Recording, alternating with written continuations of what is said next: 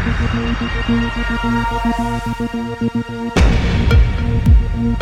everybody, it's David Plouffe. Welcome to Campaign HQ. A few things to talk about before we jump into our conversation with our guest today. First of all, we're starting to see a lot more polls at the state level in the last week. I think in general, they show a pretty stable race. So that seems to be the headline of this race for many, many months, is how stable it is. There was a couple of polls that showed Pennsylvania super close, a few out this week showing it a little wider, but, within 4 or 5 points, which is still too close for comfort. I think the poll that got the most attention, or at least should have in my view, was a poll of Miami-Dade County by a respected firm that does a lot of polling of the Hispanic and Latino community, but they looked at Miami-Dade as a county. And this is one request/plea I have for the news media. As it relates to the presidential race, national polls tell us nothing because this is a battle of states. State polls are great, but even better is these deep dive into swing counties. So in this case, it's Miami-Dade. There's counties throughout central Florida that'll be swing counties where Biden is overperforming his senior citizens. It'd be super interesting to see some of that. You've got Erie County in Pennsylvania, Northampton County in Pennsylvania. You've got counties, even smaller counties throughout Wisconsin and Michigan, where you had 20 and 30-point swings between 2012 and 2016. So I hope more of the news media and, other sponsoring entities look at big county polls because it tells it a lot. But this poll showed, Biden in the lead in Miami-Dade, but, quite a bit smaller lead than, Obama had in both of his wins and even Clinton had in 2016. Now, I think if Joe Biden wins Florida, and right now he's got a lead, but nobody ever feels comfortable in Florida, it's going to be different coalition, or at least strengths and weaknesses than we saw with Obama and other statewide winners there on the Democratic side. He's going to do really well with senior voters in Florida, which, is going to help him in every county, obviously. But it is going to help him, I think, in some of the central and northern parts of the state. But where, this poll seemed to suggest Biden had a lot of room to grow and need for improvement was with, the Latino population, which, in Miami-Dade is not monolithic, but the Cuban community there is the dominant sector of the Latino population. Obviously, you do still have, even though the Puerto Rican vote is much stronger in Central Florida, you have some Puerto Rican vote there. You certainly have Dominican vote, Haitian. You have a lot of different communities. Obama was the first Democrat to win, based on exit polls, the Cuban vote in Florida by 1 point, if I recall, back in 2012. Trump is doing well there. And by the way, Rick Scott did pretty well there as did DeSantis. That's a recipe for a Republican to win now, is the ability maybe to do better down in Miami-Dade than we've seen in past years.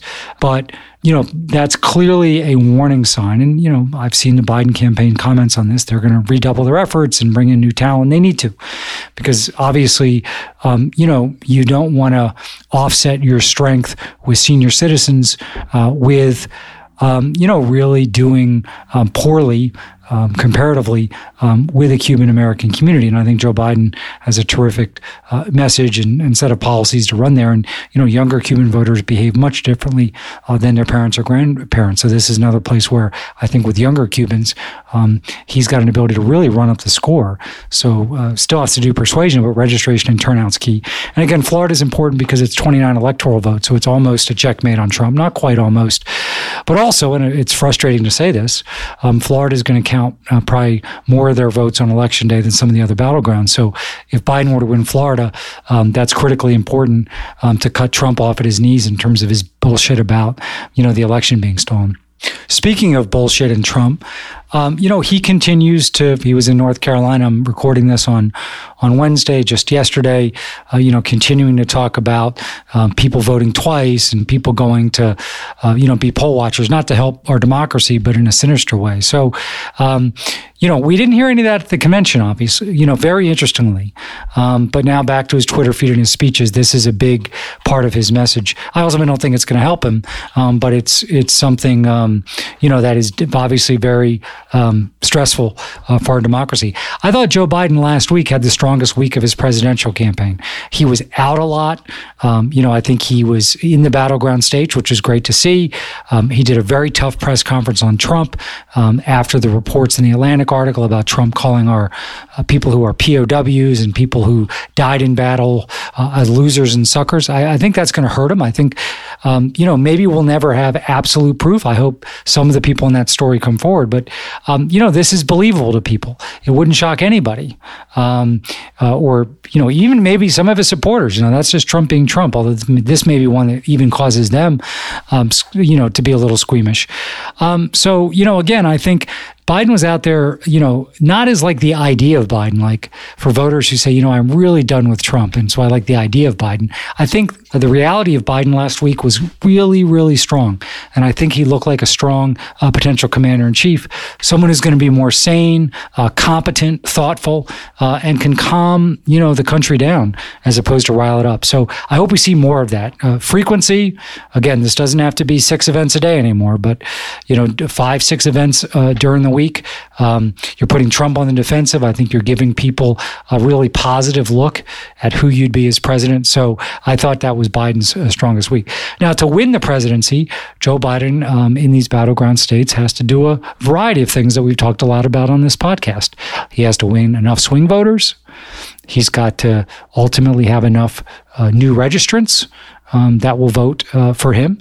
He's got to work really hard on turnout, and also has to work to keep the third party vote down. Now, that looks like it's happening, but something you have to be mindful of so that, it's more of a 51-49 or 50-49 race or 53-46 as opposed to what it was last time, which was 46-47. And Trump benefited from that. So Biden's got to do all that.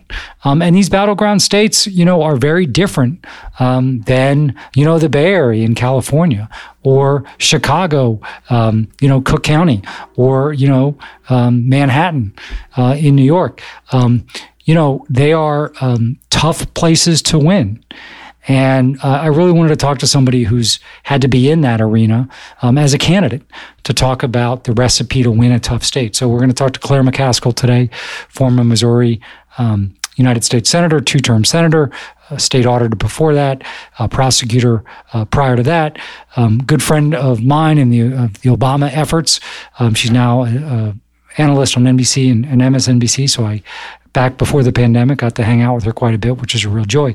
But I want to talk to Claire about Missouri now is not a battleground state, sadly. It was, in 2008 and in election cycles before that, but we've seen it be competitive.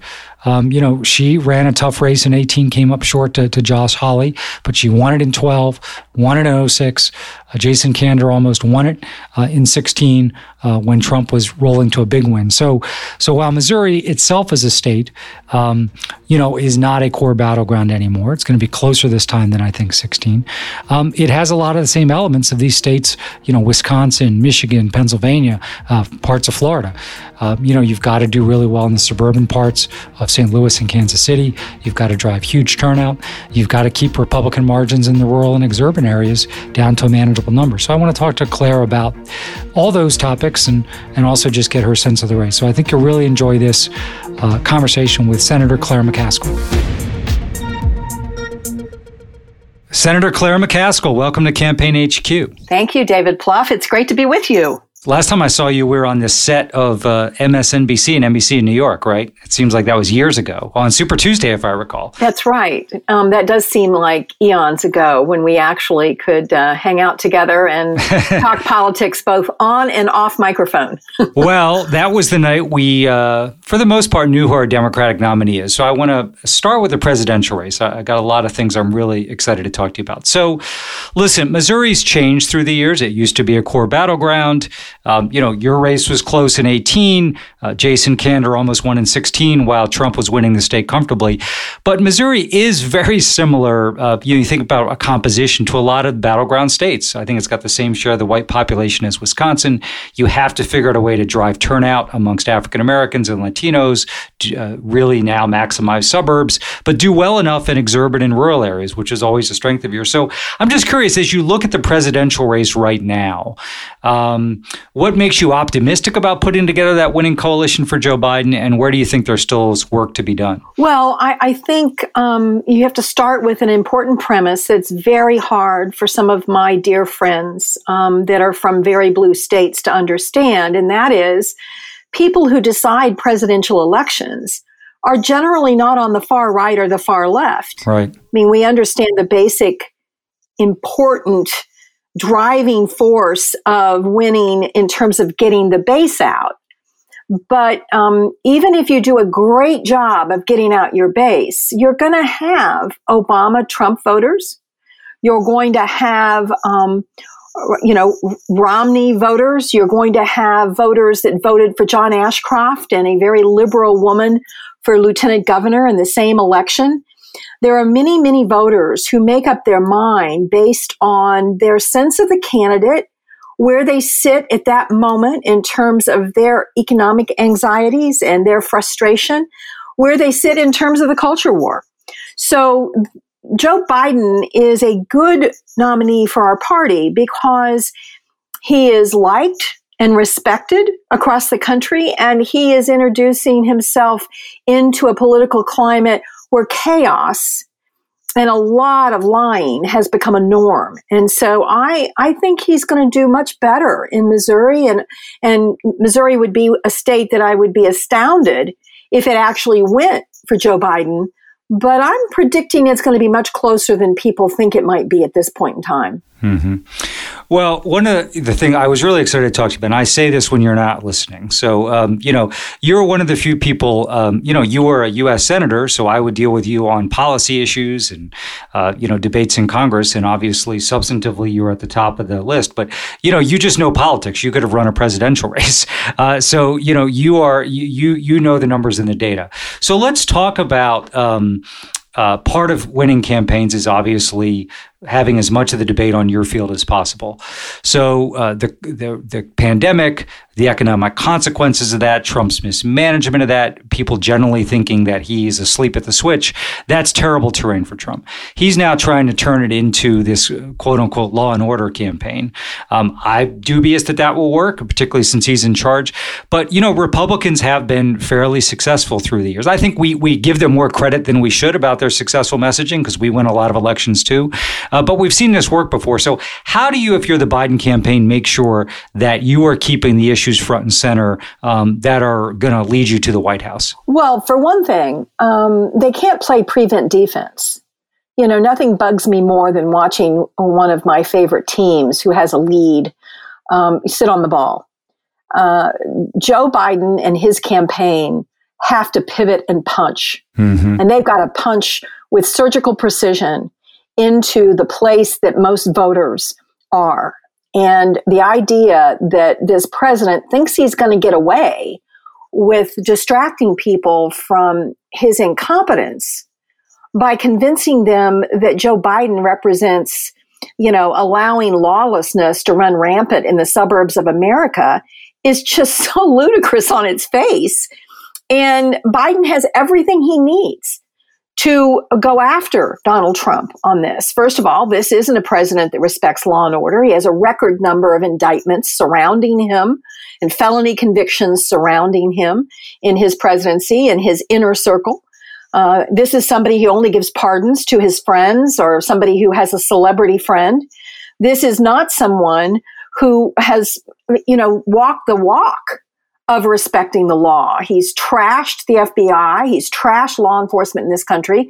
So Biden needs to get some righteous indignation and go after Donald Trump on his hypocrisy on this subject. And Joe Biden has a lot of good things to talk about in this regard. I mean, Joe Biden hasn't spent enough time talking about, the crime bill.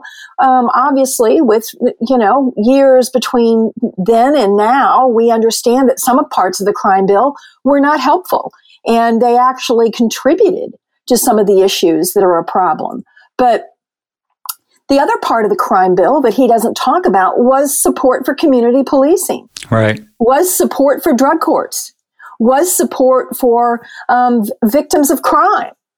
And he needs to play to that strength because, Trump can't have it both ways. He can't say, oh, Joe Biden is soft on crime. And, oh, by the way, Joe Biden, you shouldn't vote for him, black voters, because he did mass incarceration. You can't have it both ways. And so I really am a strong believer that offense is where Joe Biden has to stay between now and November, not defense. I firmly agree with that. I mean, I think whether it's taxes or foreign policy crime, I think too often we shy away from those things. And I think we need to attack them frontally and win those debates, not just have them. So I'm curious, Claire, when you look at Missouri, and, I agree with you, it's a stretch to see Biden winning, but it will be closer. Iowa, which Trump won by a huge margin, may be winnable now. Ohio looks winnable.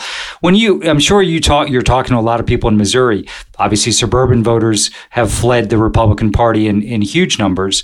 But, we're doing better in rural and exurban areas. I wonder just what lessons you're seeing on the ground that you think we may see play out, come the results flowing in on the night of November 3rd. Well, ironically, the point I just made about Biden staying on offense, it relates to this because Hillary Clinton, very unfairly, was painted as somebody who was not respectful of the law, who was touting the law, who was enriching herself personally off of her positions. None of that was fair. None of it was true. But the Clinton campaign was so, some say too confident that their message would prevail, that they didn't need to get down in the dirt with Trump. And what I saw in the Democratic primary in Missouri really was illustrative of this point. Hillary Clinton and Bernie Sanders basically tied in the Democratic primary in Missouri.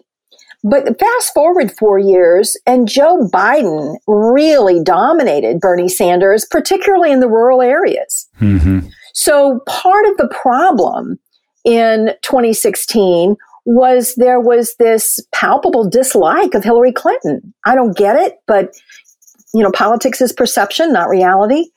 And I like to talk about the hold your nose voters. The hold your nose voters in 2016 voted for Donald Trump, those people who didn't like either candidate. Right now, I look at this polling all the time when I get a chance, and if you see any, be sure and send it to me, and I devour the crosstabs. The hold your nose voters, Biden has a comfortable lead right now. Right. Yeah. So, and it's those hold your nose voters that will decide this election. Hold your nose voters, and then, people who voted third party last time. Right. Again, that number is going to be down, and that couldn't be more important. So I'm curious, as you look out around the country, we know some of the core battlegrounds, the blue wall that crumbled, we need to rebuild. But you have a sense, one of the things I'm excited about is just, he's not going to win all these, but, Joe Biden now has Georgia and Texas and Iowa and Ohio in addition to the core six. Kind of what's your sense of the map, knowing that, you and I are talking about 62 days out from the election. So a lot can change. We have, the Breonna Taylor announcement, which I think is going to be a big moment, whether there's charges or not. The first debate, the other three debates, what happens with the economy. Kind of where do you see the map, though, right now?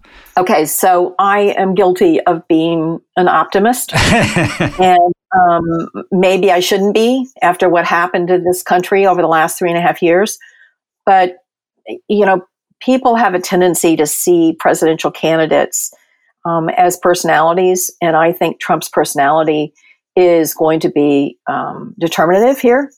And I think Joe Biden's personality is going to be determinative here. So I actually believe that Joe Biden will end up somewhere in the neighborhood of 350 electoral votes. I think he'll win Florida. I think Joe Biden will win Ohio. And I think he'll win Arizona and New Hampshire and Maine. And if you start adding all that up, now clearly he's got to tend to Wisconsin and Minnesota this time, and he's got to tend to Michigan. But I think that he wins all of those battleground states. The only one I'm not sure about are Texas and Iowa. And probably because Iowa is so close to Missouri. Right. It's very similar in Indiana also. Those three states are very similar in terms of just the electoral data in terms of who the voters are and where they're located. So I'm not sure about Texas, Iowa, and Indiana, but people need to remember that Barack Obama in 2008 did very well in Missouri. I mean, he actually won Missouri if we counted all the conditional ballots that were out there, but we didn't want to be sore winners, if you might remember. I had exercised conversations with you and Axe about, please let us count the ballots. And no, Claire, we can't be a bad winner. We've won. Let's move on. Well, but I'm convinced we won Missouri, and obviously Indiana we won. So I think it's going to be more of a blowout than people realize. I really do think that. Well, from your lips to the God's ears on the Electoral College. And on Missouri, I wanted to be a bad winner, too. It was my boss who insisted that we not do that. It still gnaws at me, right? Because we would have won Missouri, I think, in a recount and would have been north of 370 electoral votes. So I think he had the right judgment there, but it was deeply frustrating.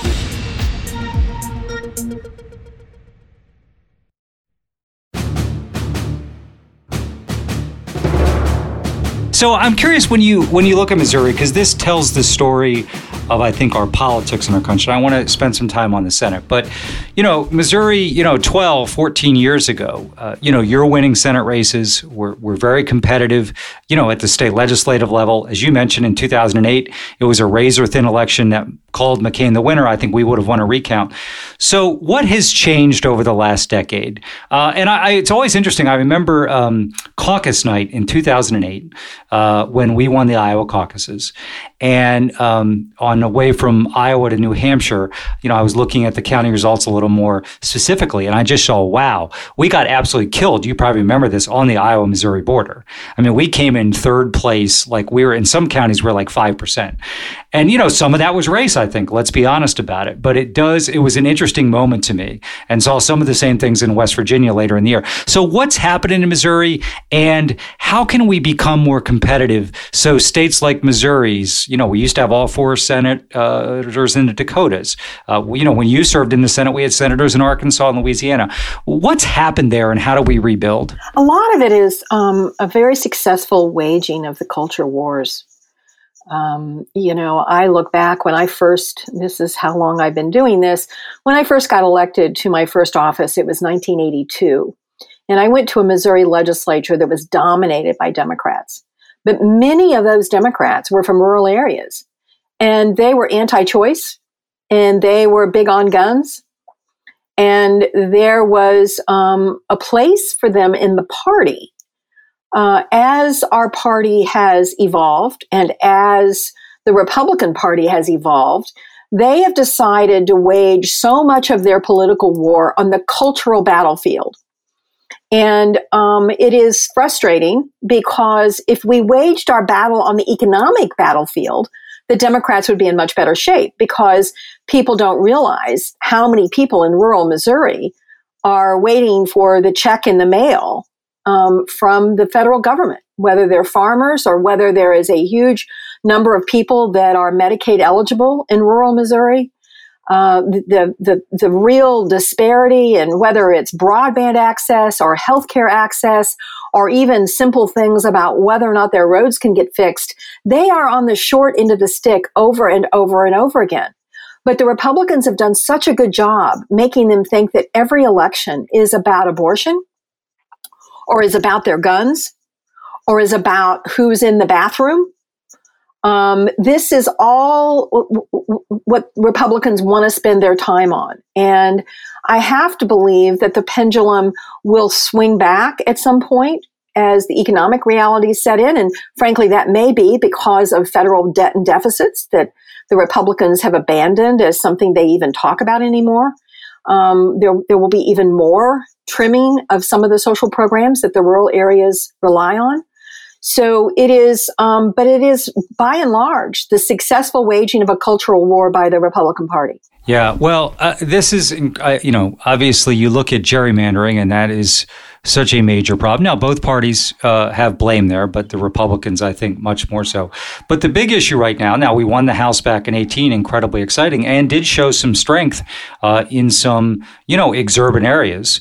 But in the Senate, our cap is probably 54 right now because we're just not competitive enough in places of the South and in the Plains. So we have to get competitive. So I agree with you that there's a messaging challenge here.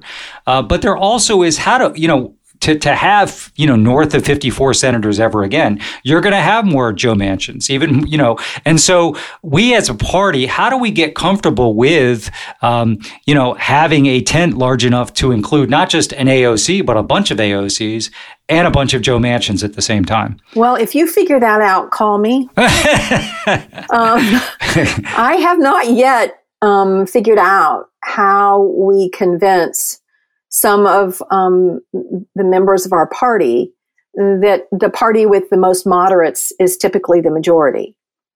And, there is one of the things that was so frustrating about my election in 2018 was there began a kind of chorus online among the very, very progressive people, most of which don't live in Missouri, that somehow if I had just been more progressive, I would have won. No, you don't know the numbers, right? Like I know the numbers. I mean, we killed it in the blue areas of our state. Record turnout, record margins. We had better margins than even, Hillary Clinton and others in terms of the blue areas of our state where most progressives are.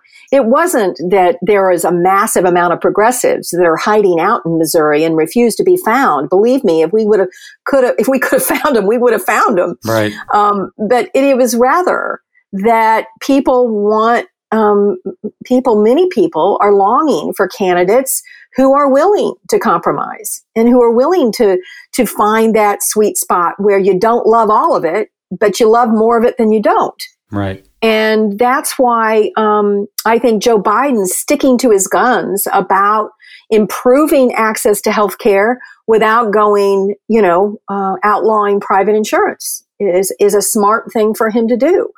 I think the idea that he wants to add $300 million to police funding, but for things that produce safety and not excesses and abuses by police, better training, more mental health training, community policing, the kinds of things that our police departments, that many of whom are operating on less money today than they were, 5 years ago, desperately need. Right. So I think he's being very smart about not going there, even though you have to put up with incredible ugliness from some of the people who are purists.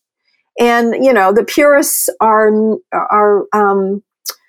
need to understand that just as we can't get past 54 with the current map, we can't get past 54 if everyone was wildly, very far left with some of the things that AOC and others have pushed. So I love the ideas that AOC has talked about. I think she has done incredibly important work for our party in terms of recognizing that, we've got to go stronger and harder, especially against the pharmaceutical industry and other things.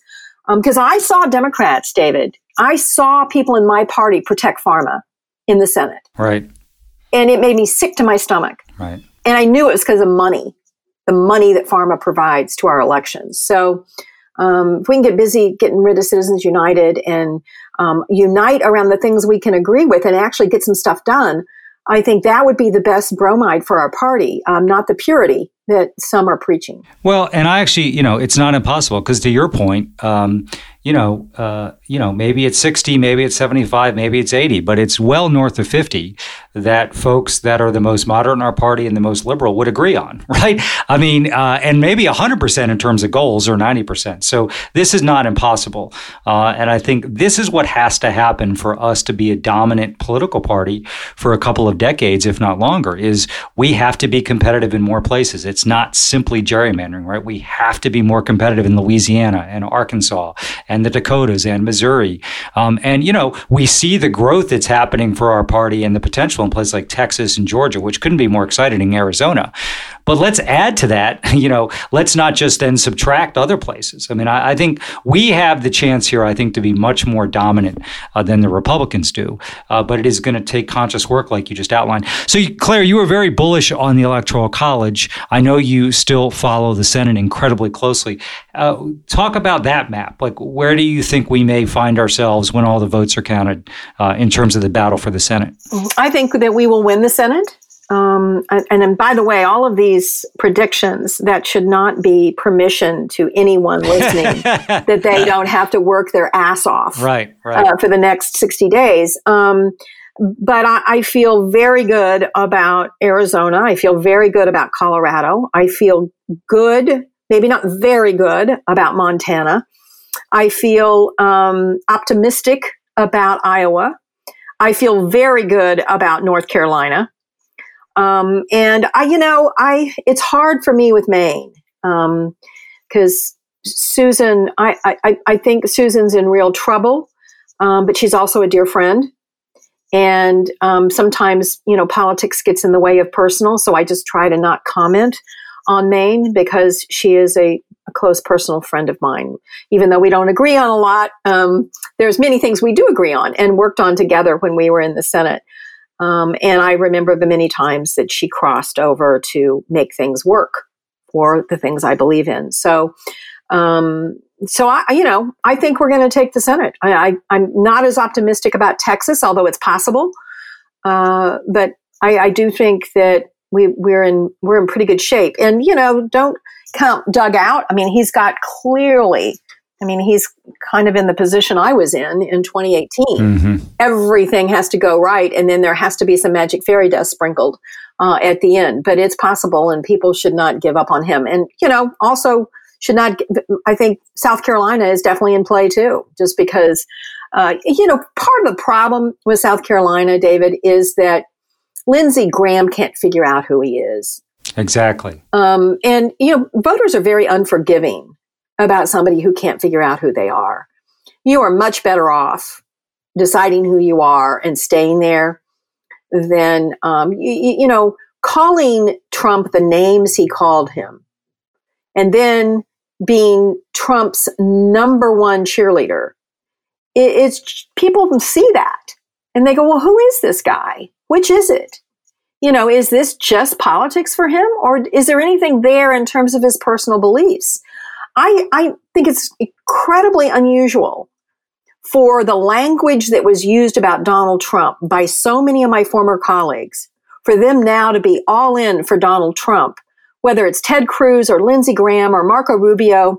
That will come back and kick them before it's all said and done, because it's hard to fix that. Right. Because it's who you are, it's your character, it's your integrity. Well, if there's any justice, Lindsey Graham will go down. No, I agree with you. I mean, I used to work for Tom Harkin in Iowa, and so this was a long time ago. And people would say, how can there be Chuck Grassley's still there, right? But Chuck Grassley and Tom Harkin was one of the most liberal senators. And what voters would say is, I actually don't agree with a lot of what he stands for, but he stands for something, And so, no, I agree. And what's going to be fascinating is I think there's a very good chance that Trump outperforms Lindsey Graham in South Carolina. So, you could see a scenario where Trump wins, in South Carolina, it's not going to be a blowout, but, he wins it by 6 points, let's say, or 7 points. And, Lindsey Graham goes down, which would be so remarkable.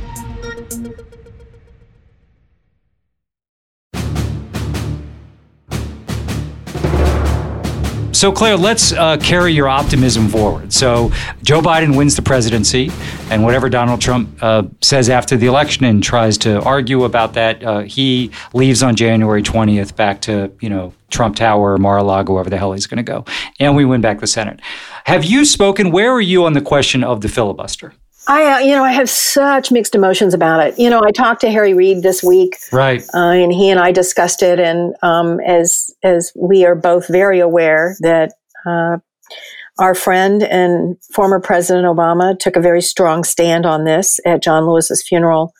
And I note that you mentioned just a few minutes ago that you don't see how we get past 54.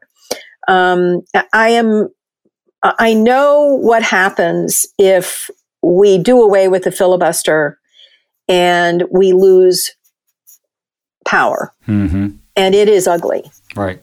Things that are very near and dear to me and our party.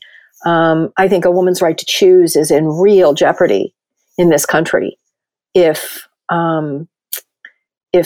in fact the filibuster is done away with. I just see the kinds of things they would try to do if they were in power. I mean, I know the kinds of things we blocked, David. I mean, we blocked a lot of terrible stuff. Exactly. Now, having said that, Mitch McConnell has almost single-handedly, I mean, the Democrats had some role in this, but almost single-handedly running the Senate. I mean, let me just take you back. This was not that long ago. When I came to the Senate in 2007, the first amendment I passed on the floor was collective bargaining for TSA agents. And the vote was 51-49. So we were allowing votes on amendments that were controversial to be a simple majority. And by the way, we were offering amendments and we were debating amendments and we were actually working the will of the Senate in important ways. We weren't, quote unquote, filling the tree, which is a phrase that's used constantly, which basically means a procedural way that the majority can cut off the ability of the other side to offer amendments. And some of this began with Harry because he got so frustrated at the delay and the obstruction techniques of the Republicans. And he was the one who said, we're going to lower the 60 vote threshold for cabinet positions and district judges, knowing full well that probably McConnell would finish that work and make it for Supreme Court justices and appellate judges when he took over. So I have mixed emotions about it. I get it. But keep in mind what this means. It means that the laws are going to whipsaw based on who's in charge. You're not going to get lasting change in terms of the important problems that face our country, whether it's immigration, whether it's healthcare, whether it's infrastructure, whether it's the environment. You are going to get a whipsaw, and because it'll go back and forth, assuming that one party doesn't hold power for the indefinite future. And I have a hard time believing that one party does hold power for the indefinite future. No, it doesn't work that way. No, I think those are important cautionary notes. Me personally, I've become convinced that some of the existential threats of protecting our democracy, climate change, immigration, it probably requires it. But I think what it does require is, to your point, let's say the Democrats win back the Senate and the White House, hold on to the House, we get rid of the filibuster. And then, in 2022, the Republicans win back the Senate and then they win the White House back. They will maximize it. And one of my concerns, again, I'm supportive of getting rid of it now, is that will Democrats fully maximize these windows, right? I just think there's a ruthlessness on the other side, which again, I don't think we should model them. But if you're going to do something like that, wow, in the period that you have power, you better fully maximize it. And that doesn't mean, if we win back the Senate, we are going to have a very diverse set of senators of different views, so they're not agree on everything. But I do think that is critical. And I worry that we'll go halfway and they'll go all the way. And to your point about whipsawing over a 20-year period, just because they are more ruthless, they will come out on top in terms of the policy direction they want to see the country go. Well, there's no point in doing away with the filibuster if you're not going to go for it. Right. Well, it sounds like a common sense point, but it is something I'm concerned about. I couldn't agree with you more. And the damage that's been done to our judiciary, just keep in mind on this, is significant and serious and long term. Yeah. If you wanted to be a judge when it took 60 votes, if your lifelong dream, like Kavanaugh's, is to be a Supreme Court judge, then you go about your work in a way that shows that you listen to both sides and you care about both sides and that you will be an honest arbiter because you've got to get votes from both sides in order to become a Supreme Court judge. Mm-hmm. Not anymore. Now, not only do you have to join the Federalist Society, which is the Republican club for people who want to be federal judges, but you've got to really try to figure out ways in your opinions to signal that you are on board with some of the extreme positions that the Republicans insist on. So, we wouldn't have ever gotten Kavanaugh if the filibuster hadn't been done away with. Presidents would have to nominate people like Merrick Garland. I mean, that's a good example. Obama nominated Merrick Garland because he believed he could get support from both sides. Right. That he could get the 60 votes. And our Supreme Court has been full of people like that who have really honestly looked at each issue without a political lens. I think that's gone now. I think that the courts have now become just as political as congressional positions. And even with the lifetime appointments, I think, you've got to really now prove your bona fides that you're political in terms of getting the partisan support. Well, that's all you need now. You just need the party you pick to be for you, and you can be a federal judge. Right. So, Claire, we just focused on kind of an optimistic election outcome. Let's talk about a less optimistic outcome. A scenario where Biden doesn't win and we don't win back the Senate. And I think it's really important for people to understand in most states, Biden's performance and the performance of Senate candidates will be closely tied. Now, we saw in Missouri, you dramatically outperformed us in 2012 when Barack Obama was running for re-election. Jason Kander did it in 2016. But most of these races will be within a couple of points. What would happen over the next 9 weeks that would cause, and I don't, like you, I don't really believe in polls. I consume them, but they're pretty durable. Biden's got a pretty significant lead in battleground states. Most of the Senate races look pretty strong right now, or at least competitive. What would happen over the next 9 weeks for this to fall apart and basically the world and our democracy end? But the stakes are enormous. And this isn't just to keep people working. A good campaign spends a lot of time thinking about what could go wrong and not play defensively, to your point earlier, but to have an offensive strategy to mitigate against that. Well, I think we need to keep an eye on what's happening in our country in terms of a racial awakening. It could get very volatile, depending on the decision in the Breonna Taylor charging, and depending on the decision on the charging in the Blake case. You could see the kind of civil unrest that plays into the hands of Donald Trump.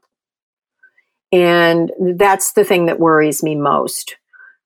These protests are driven by the purest of emotions, a deep and desperate desire for people to be treated equally in our system of justice. And it is one I am completely in sync with. But watching like Ferguson and watching what has happened in other cities across this country, the peaceful protests, by and large, are occurring before the sun goes down. Mm-hmm. And after the sun goes down, there's some real shit bums that show up on both sides. And some of them are far-right instigators who are trying to do this unrest and cause conflict, whether it's through gunfire or fires or looting. They have caught right-wing extremists doing this stuff. So there are a variety of different folks that are trying to promote this view of America as one that is, quote unquote, on fire. So that's the things that worry me, and part of that worry comes from, David, I was a prosecutor for many years, and I know the law in these areas. And the law in these areas are complicated, and it is, I think, sometimes harder than people realize to get to proof beyond a reasonable doubt in police-involved altercations. Clearly, George Floyd was an open and shut case because he was not a danger to anyone when they killed him. They murdered him with that police officer's knee to his neck. He was handcuffed and on the ground. The others are a little more complicated.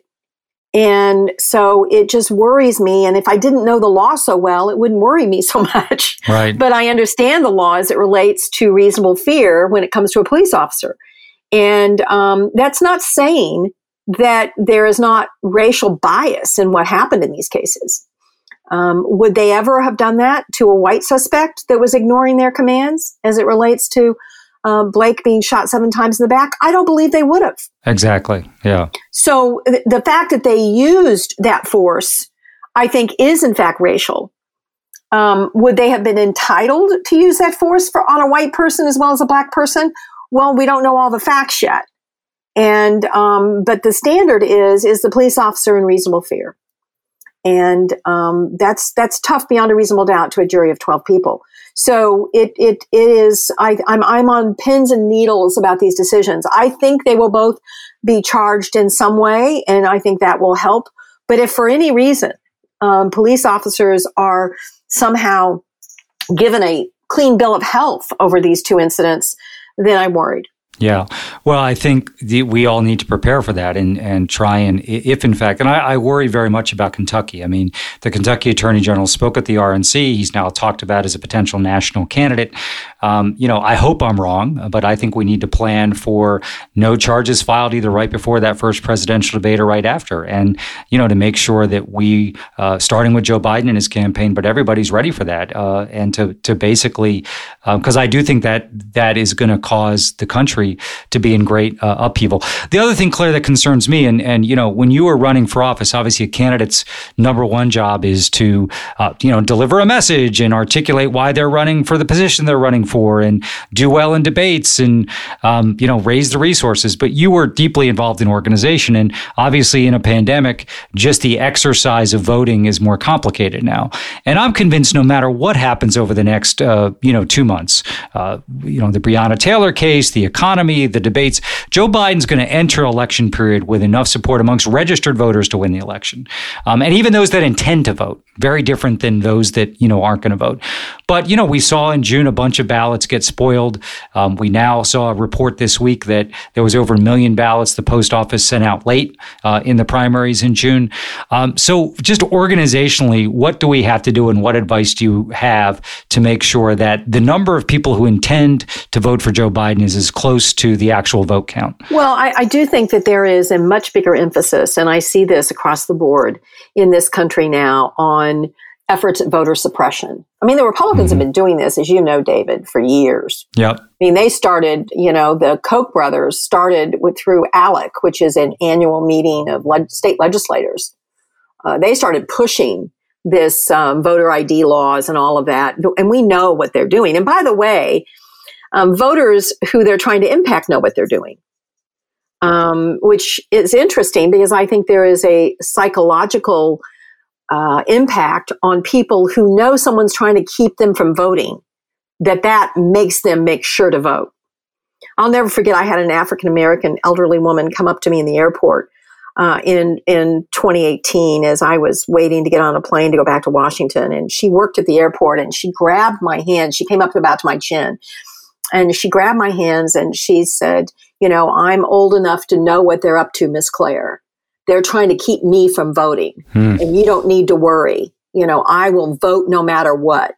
And it just, it kind of, I filed it away in my hard drive that, if they don't think people get what they're up to, that they're trying to find people who are more transient, who have more issues in terms of their economics, who are maybe don't have an ID or the ID does not reflect where they actually live, all of that. They're trying to keep the people from voting who are going to be against them. And I think people are onto it now, much more so than they've ever been before. And I think people are going to be much more vigilant about figuring out the safe way to vote. And figuring out right now where you live, call today, find out exactly how you can vote safely. And obviously, the more that you can deliver a ballot safely to the election authorities ahead of time, the better off you are. And the sooner you can mail a ballot to the election authorities where you live, the better off you are. And this is where it's frustrating to me because there's not one national message we can push because every jurisdiction is different. Exactly. On signatures, on postage, exactly. on timing. I mean, Missouri is an excuse state where you typically can't vote absentee unless you have an excuse. Well, this year, you don't have to have an excuse if you're over 65. But there's two different kinds of ballots. There's an absentee ballot and there's a mail-in ballot. Well, if you're over 65, you can request the absentee ballot and you don't have to have a notary. But if you request the mail-in ballot, you have to have the notary. And that's just one example of the complexity that's out there. And, replicate that times, 50 states. And it's really important that people who care about this election really pay attention to what they can do to get their vote in early and make sure it counts. And then, I still think campaigns have to organize door to door. You can door to door in a mask. Yeah. And if you're out there and you want to help and you're in a battleground state, you need to immediately get online and find out where you can volunteer to make phone calls and to do door to door remotely, because you can knock on a door and step back with a mask and still talk to people. And, we knocked on more doors than any other campaign in the country in 2018. And we saw the results. We had massive turnout in the areas where we wanted massive turnout. And so people should not assume that there's not still volunteer work that can be done, both in moving our vote to the polls and voting safely. No, it's a great message, Claire. And I think, yes, we have a pandemic. We're going to have a lot of people voting by mail for the first time. We've got to recruit a lot of poll workers. There's going to be a shortage. It's all solvable, right? I think everybody out there needs to make their own plan and become an expert on the rules in their own state.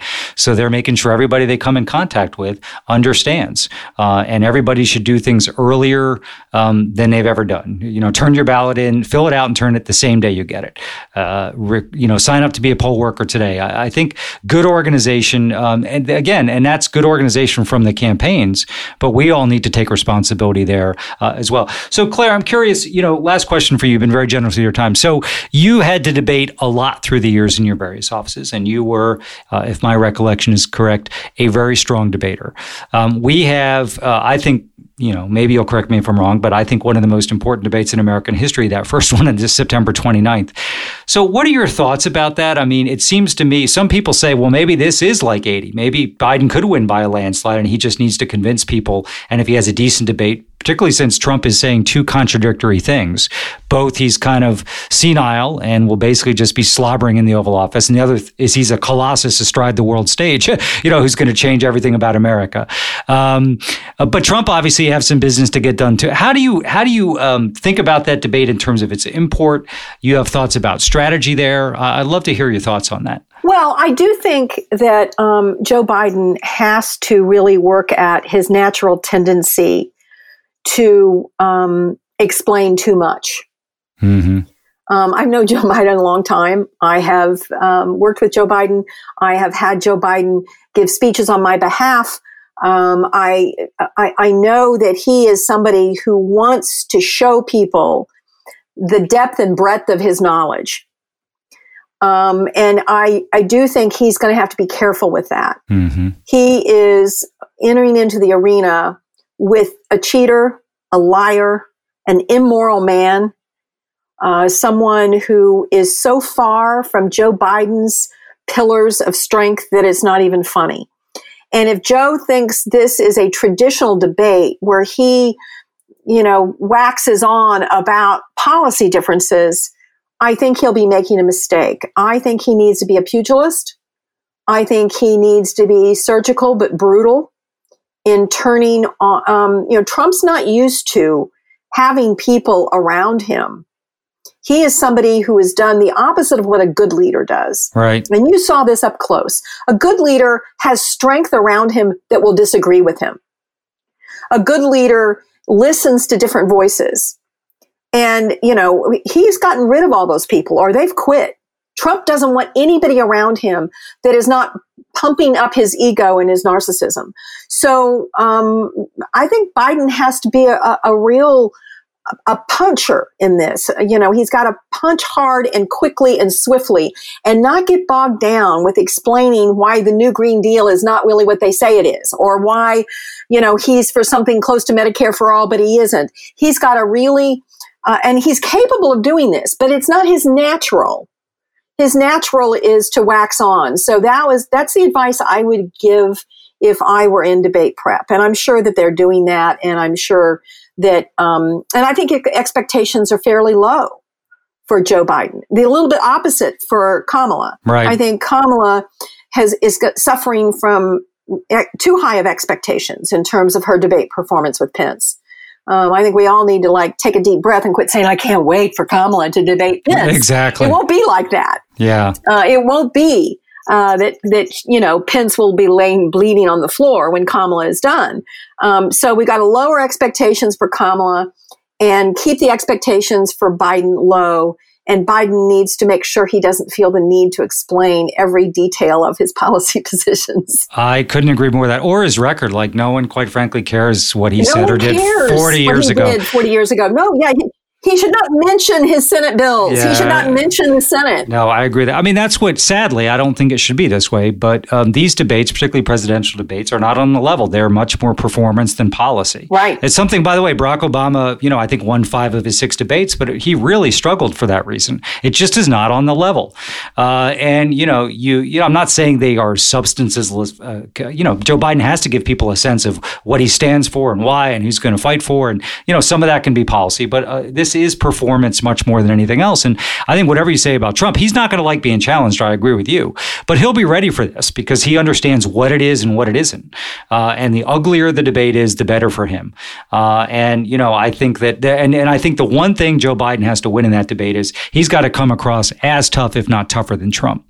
I just think he has to, because I think that's one of the outstanding questions is he up to this? Not the bullshit that Trump says, but basically people are scared, right? We've got racial unrest. We've got a pandemic. We've got an economy that's in desperate shape. And they want to make sure he's up to this. And part of that will be if you're tough enough to put Trump in his place, I think that shows a lot. I agree. And then the most important rule of any debate is remember that, and I learned this the hard way, by the way, that it doesn't matter if you know more. It doesn't matter if you're a better debater, if at the end of the debate, you're not likable. Now, that is a very controversial thing to say because everybody goes, oh, likable, that's not important. Well, it is in a debate. People want to have a sense that you are a good guy. Right. And that's where Biden can really hit it out of the park because he is a good guy. Yeah. And Donald Trump isn't. He can do some of this with humor. Exactly. He doesn't have to, he doesn't need to mimic Trump. He's got to have his own style. So maybe he's a southpaw. Well, Claire McCaskill, thank you for your time today, for your service to your state and your country.